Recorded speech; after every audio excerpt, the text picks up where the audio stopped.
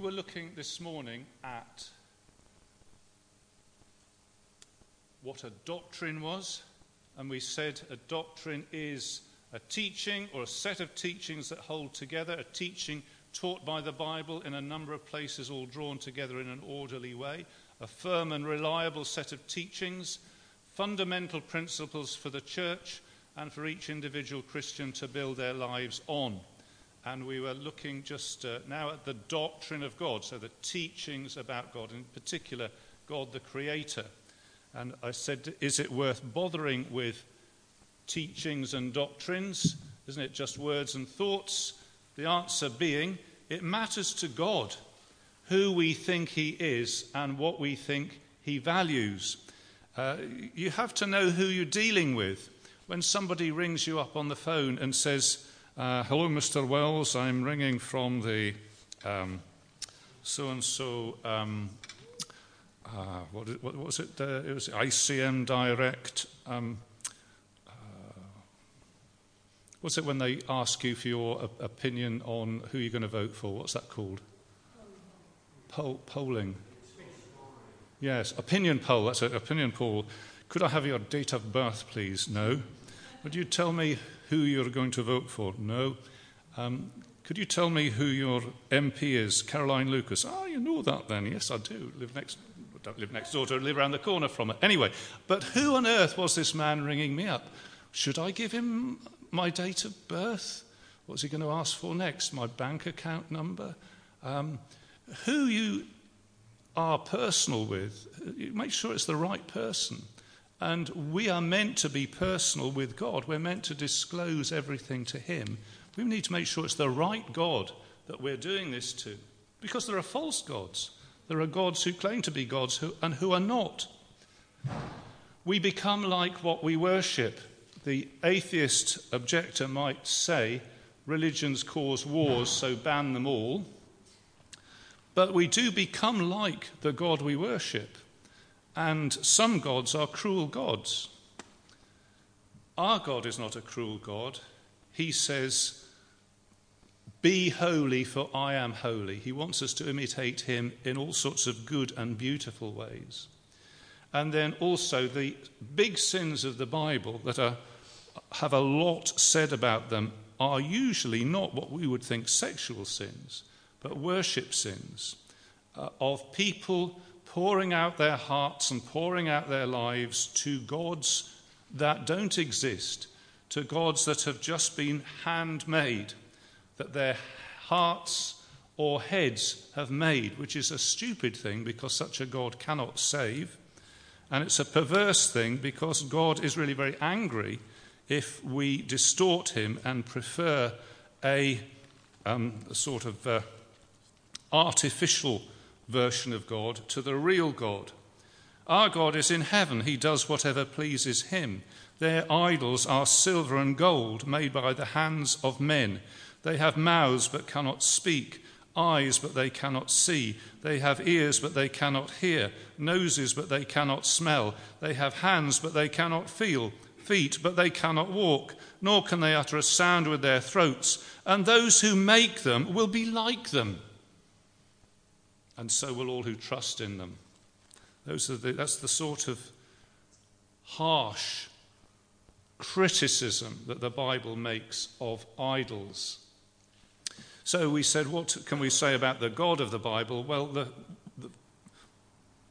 perhaps almost the very first thing that we're told as a foundation truth is that he is the maker of heaven and earth. And that's a doctrine from Genesis, clearly stated in the beginning, God made the heaven and earth. And after that 7-day process, thus the heavens and the earth and all their hosts were completed. The heavens and the earth were completed, and all their occupants, their hosts.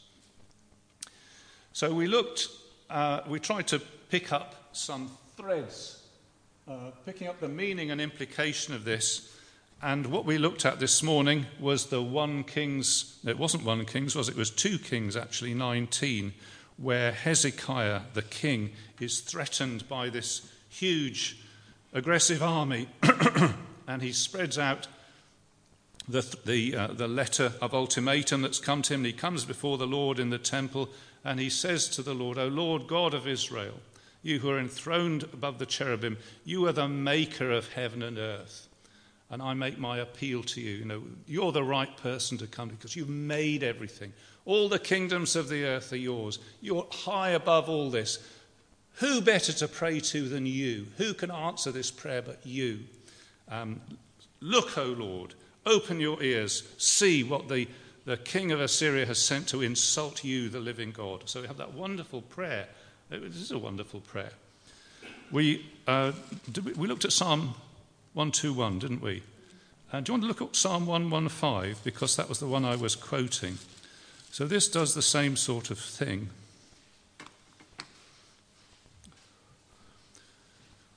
And we sang this morning, but here it is that I just quoted from, actually, Psalm 115.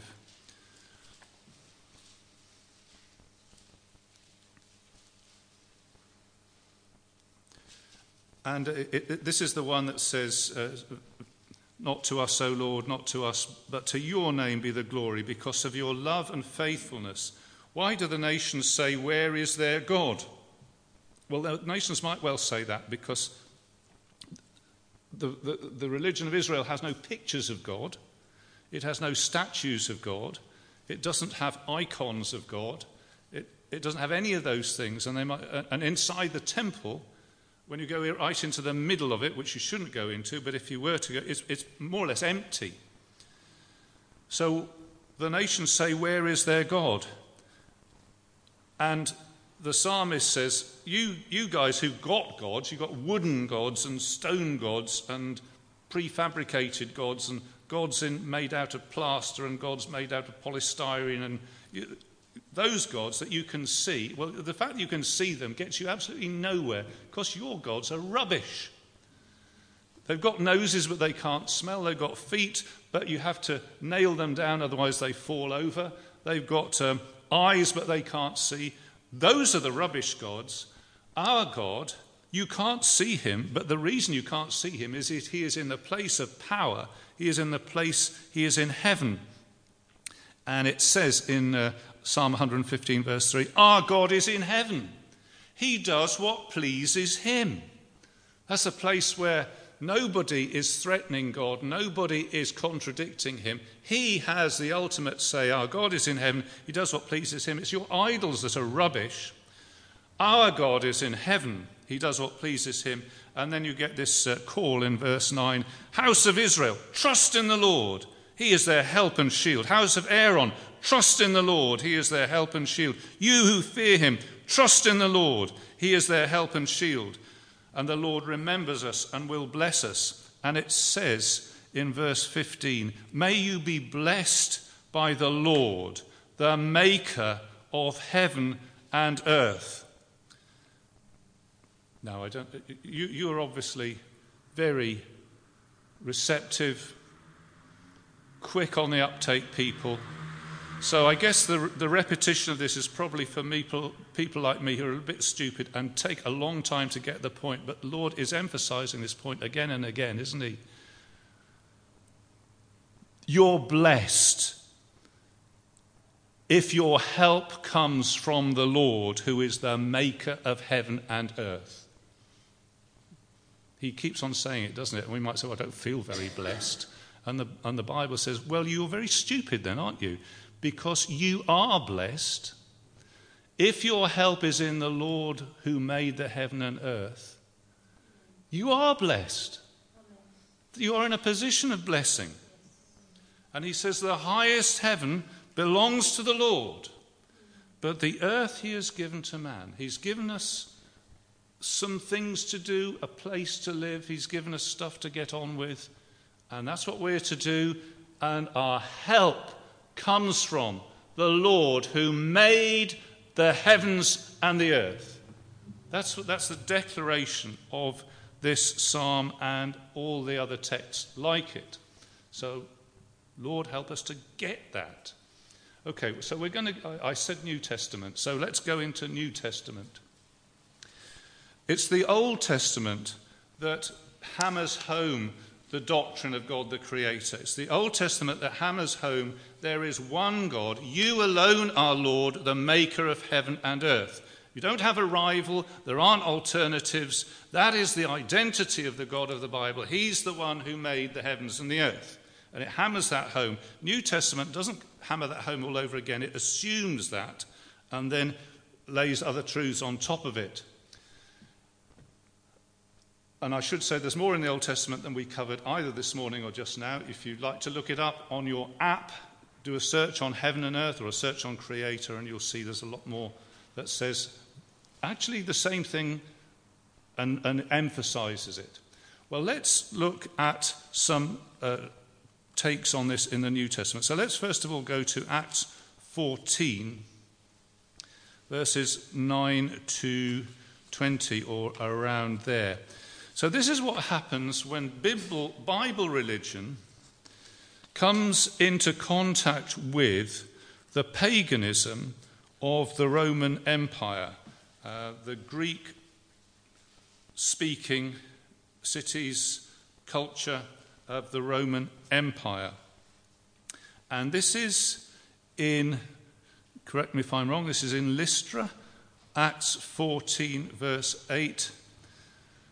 In Lystra there sat a man crippled in his feet who was lame from birth and had never walked. He listened to Paul as he was speaking. Paul looked directly at him, saw that he had faith to be healed, and called out, "Stand up on your feet." And at that the man jumped up and began to walk. So it's a miracle. It does backfire. Miracles like this don't guarantee that people have well-informed faith.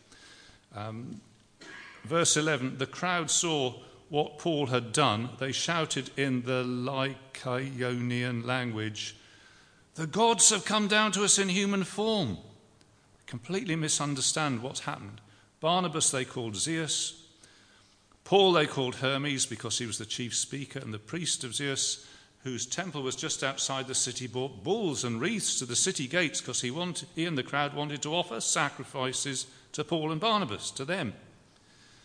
And when the apostles Paul and Barnabas heard of this, they tore their clothes and rushed into the crowd, shouting, "Men, why are you doing this? We too are only men, human like you. We are bringing you good news, telling you to turn from these worthless things to the living God who made the heaven and earth, the sea and everything in them. In the past he let all nations go their own way. Yet he has not left himself without testimony. He has shown kindness by giving you rain from heaven and crops in their seasons. He provides you with plenty of food and fills your hearts with joy." And even with these words, they have difficulty keeping the crowd from sacrificing to them. And then within a space of a few sentences, they can't get rid of them quickly enough. And they stone Paul and drag him out of the city. Anyway, what is the teaching here? It does reference, does it not? The Lord who made heaven and earth and sea and everything in them. It references God as creator. And it differentiates him from idols. The handmade, man-made, man-invented idols like Hermes, Jupiter, Mars, these Greek gods, Roman gods. And his argument is an argument of generosity.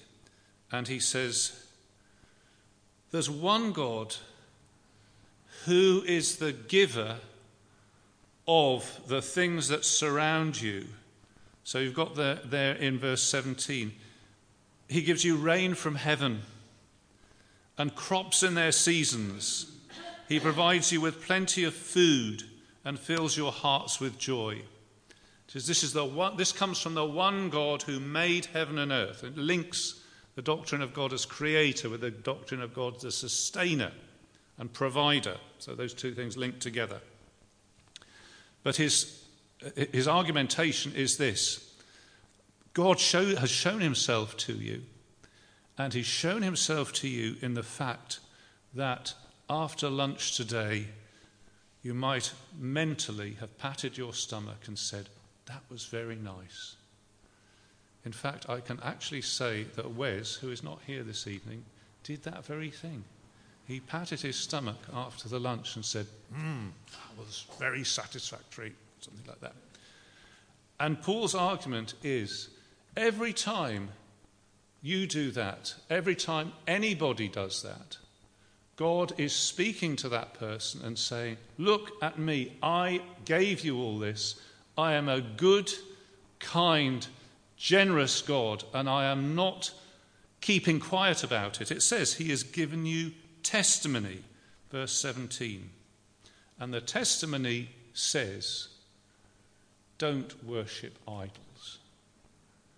How ridiculous to worship the God of war or the God of love or these made-up gods. Worship the one true God, whose definition is he made everything. So there's Paul in Acts 14 with an argument of generosity, the testimony of full tummies, the call to turn to the living God. And every full tummy is a call to repent. That's what it's saying, isn't it? So God calls in different ways. And our city is a very foodie city, isn't it? We have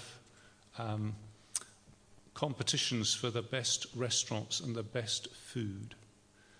And that really, I'm just thinking, ought to make us a city of great faith and gratitude for all God's goodness. Unfortunately, it doesn't work like that.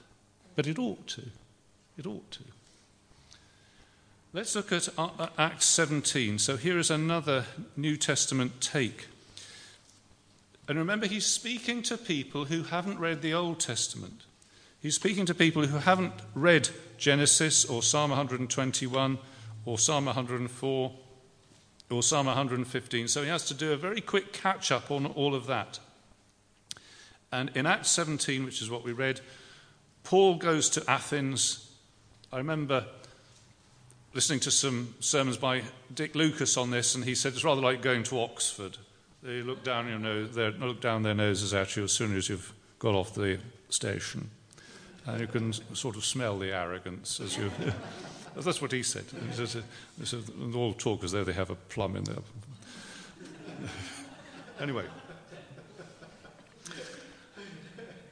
And so this is Paul, and he's actually invited to go to the big, I don't know what the Areopagus is, like a council meeting, is it? Or a university debating society meeting? I don't know. What I do pick up in verse 18. Some of them said, what is this babbler trying to say? It's very condescending, isn't it? It means a seed picker. He's like a little bird going... What is this sort of ragamuffin? You know, what is he saying? What is he trying to say? Poor man can't get his words out properly. Come on, Paul. Come on, you can do it, you can do it. It's very sort of looking down at him, isn't it? What is this man, what is this babbler trying to say? He seems to be advocating foreign gods. Anyway, so they bring him to the Areopagus, and he says, this meeting, and it's a classic preaching of the biblical God to pagan people. Paul is respectful. Men of Athens, I see this in every way. You are very religious. So it could be taken in two ways. It could be a positive, it could be a negative, could be both at once. But you can certainly take it positively. You do take your religion seriously, and they do. As I walked and looked carefully at your objects of worship, it doesn't mention the fact that he'd been so upset by seeing these statues all over the place, these idols. Men of Israel, I walked around, I looked carefully at your objects of worship. I even found an altar with this inscription, to an unknown God. Right, says Paul, I'm going to pick up on there's admission here that there is a God that you don't know about. All the other ones are rubbish. I'm not going to say that, but that's what they are. So I'll positively take the unknown God and tell you about this God that you as yet know nothing about. What you worship as something unknown, I'm going to proclaim to you. The God who made the world and everything in it, see, the doctrine of creation, is the Lord of heaven and earth. And he's going on to say a number of things about the Creator. So on my screen thing I put, they are very religious, but he's going to say, and I think politely he will say to them, you're actually ignorant. It's verse 30, in the past God overlooked such ignorance. So these are all these university professors and BBC Two, there's a Newsnight crew. What's the name of the chap who does Newsnight? Paxman's finished. Who's the other one? We don't know, do we? Evan Davis, is it? Evan Davis. He's there as well, okay. Clever, articulate. Andrew Marr, okay. You just imagine them, they're all there. And they say, come on, Paul, I know you can, try, tell us something. And he's saying, he's been respectful to them, but he's quietly saying, you're ignorant. I don't know whether I'd try saying that to Jeremy Paxman. So he's got a bit of a nerve, actually, but he does it very politely. And he says, the Lord who made the world and everything in it is the Lord of heaven and earth and does not live in temples made by hands. And he is not served by human hands as if he needed anything, because he himself gives all men life and breath and everything else. So you notice he's affirmed things and he's contradicted things. And the contradiction says, you, pagan, ignorant people, think that you provide accommodation for the Lord. The Lord of heaven does not live in temples built by hands. You think, it's a sort of characteristic of paganism, isn't it, that you build a house or a shrine or a place for your God. And he says that's a complete misunderstanding, because he, let's just see, I'm thinking of verse 26. From one man he made every nation of men that they should inhabit the whole earth. He determined the times set for them and the exact places where they should live. So it isn't that you provide accommodation for God, it's God provides accommodation for you. He's been doing that full stop. He's got a place for you, a set place, a place he's appointed for you. It isn't that he depends on you, otherwise he'd be homeless. It's actually the other way round. You depend on him, otherwise you'd be homeless. He gives you a place. And he says, we don't supply him with what he needs. He supplies us with what we need. Notice that in verse 25. He is not served by human hands as if he needed anything.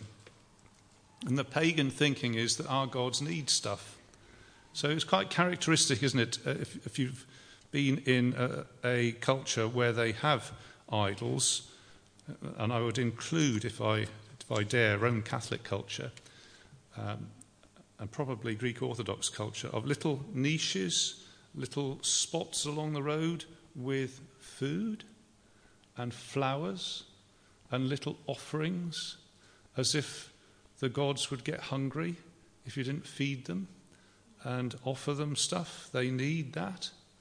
And Paul says, actually, that's completely wrong. The gods are not served by... It isn't that we supply them with what they need, it's the other way around. He supplies us with what we need. He doesn't need things, verse 25. He himself gives us life and breath and everything else. You've got it completely wrong. Our understanding should be immersed in this fact that everything I have, everything I've ever had, everything I have at this moment now is supplied by the God of heaven. life and breath and everything else is given by him. That's the fundamental truth. So even as we sit here, our hearts beat, we involuntarily breathe in and out. God gives us that. We're upheld by him. So he says the pagans got completely the wrong idea. And he sets this up, says Paul, so that we would seek him. Verse 27, God did this so that men would seek him and perhaps reach out for him and find him, though he is not far from each one of us. And again, this idea that God is calling people to turn to him. This is not the call of the full stomach, perhaps. It's the call of how God has put us in a certain place, given us so many things, and he's put us in a certain place so that we would seek him and reach out for him and find him. And he says he's not far from each one of us. That's a fantastic statement, isn't it? We had some visitors from China with us this morning who had come from their country, and God had brought them here, plonked them here to do some study. And one of the people, this is the first only time they have ever been in a Christian assembly. First time they had ever heard in a Christian assembly the Bible read. And perhaps God set that person in that place so that they would seek for God and reach out for him and find him. So God sets this up so that we should seek him. And then Paul says, still really in this doctrine of God as creator, but he's applying it. He says, in him we live and move and have our being. That's a quote. I can't remember the name of the poet, but it's a quote from one of their poems. And as some of your poets have said, we are his offspring. So even in that society that didn't have the Old Testament, they've got some understanding. God has, by his, we would say, common grace, meaning his goodness that extends to everybody, they've got some understanding of God. It's muddled, it's ignorant, but there's something there. In him we live and move and have our being. We are his offspring. And then Paul tells them what they should not think. Of course, the repentance that he's looking for is a lot about how they think about God. And the repentance that he's looking for is this: since we are God's offspring, we should not think that the divine being is like gold or silver or stone, an image made by man's design or skill. He said, we should not think that. To think that is an insult to the living God. To let yourself go along that line is an insult to the living God. We should not think that, he says. And they might say, well, come on, Paul, we've spent millions commissioning this gold statue of Zeus. How can that be wrong? I mean, that's brilliant, the artistry in that. We've got our best guys on that. They've worked for years. We've spent millions on it. And he says, yeah, it's gold. That's the best stuff. That's wrong. We should not think that the divine being is like gold or silver or stone. Even the best stuff you have to offer is an insult to God. He's not that. He is not. Every time you try and make a statue of him or a picture of him or an image of him, you reduce him intolerably so as to insult him. He is in heaven. He is not capturable in wood and stone and things like that. So we should not think that he is like gold and silver. And we should think, we should know, we should take notice that he has set a terminus day for this world at which he will stop the progress of civilization and politics and philosophy. Say, that's enough, enough is enough. And he will judge the world. In the past, God overlooked such ignorance, verse 30. But now he commands all people everywhere to repent, for he has set a day when he will judge the world with justice by the man he has appointed. He has given proof of this to all men by raising him from the dead. So this doctrine of God the Creator focuses down in terms of time on a day of judgment, and in terms of a person on the person of Jesus Christ. What is our access to this Creator God? What is our way of being right with this Creator God? Answer, through Jesus Christ.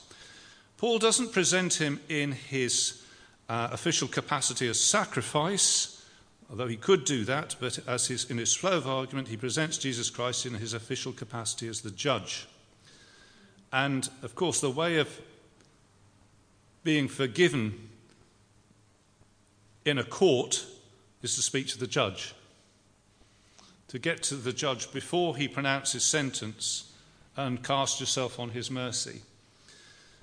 So he says, God will, in due course, at last, one day, judge.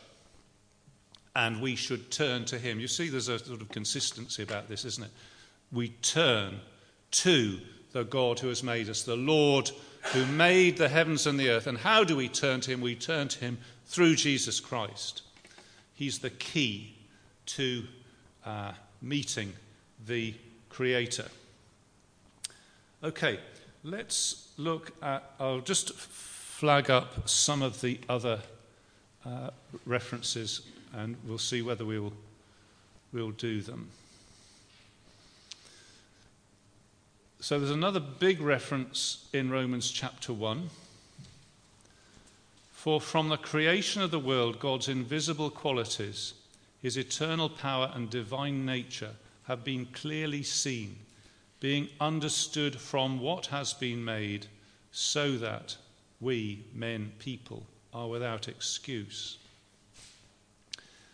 There's references in Revelation of the honour due to the Creator. And let's look at Revelation 5, because I think this is worth looking at while we're in the vicinity.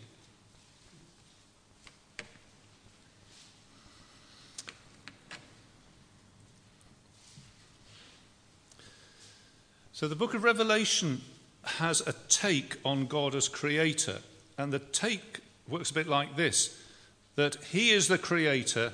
All the idols of wood and stone and whatever else idols can be made of are an insult to God. People who follow them should repent. The way to repent is to come to the Lamb, and the honour ought to go to God the Creator.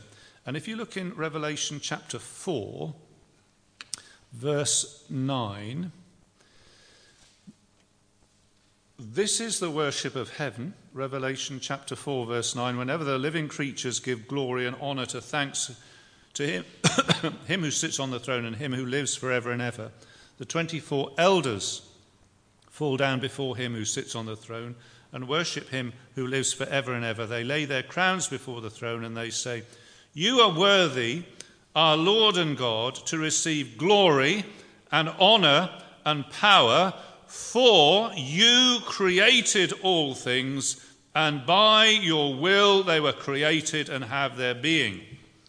So there's sort of essence of worship of the Creator.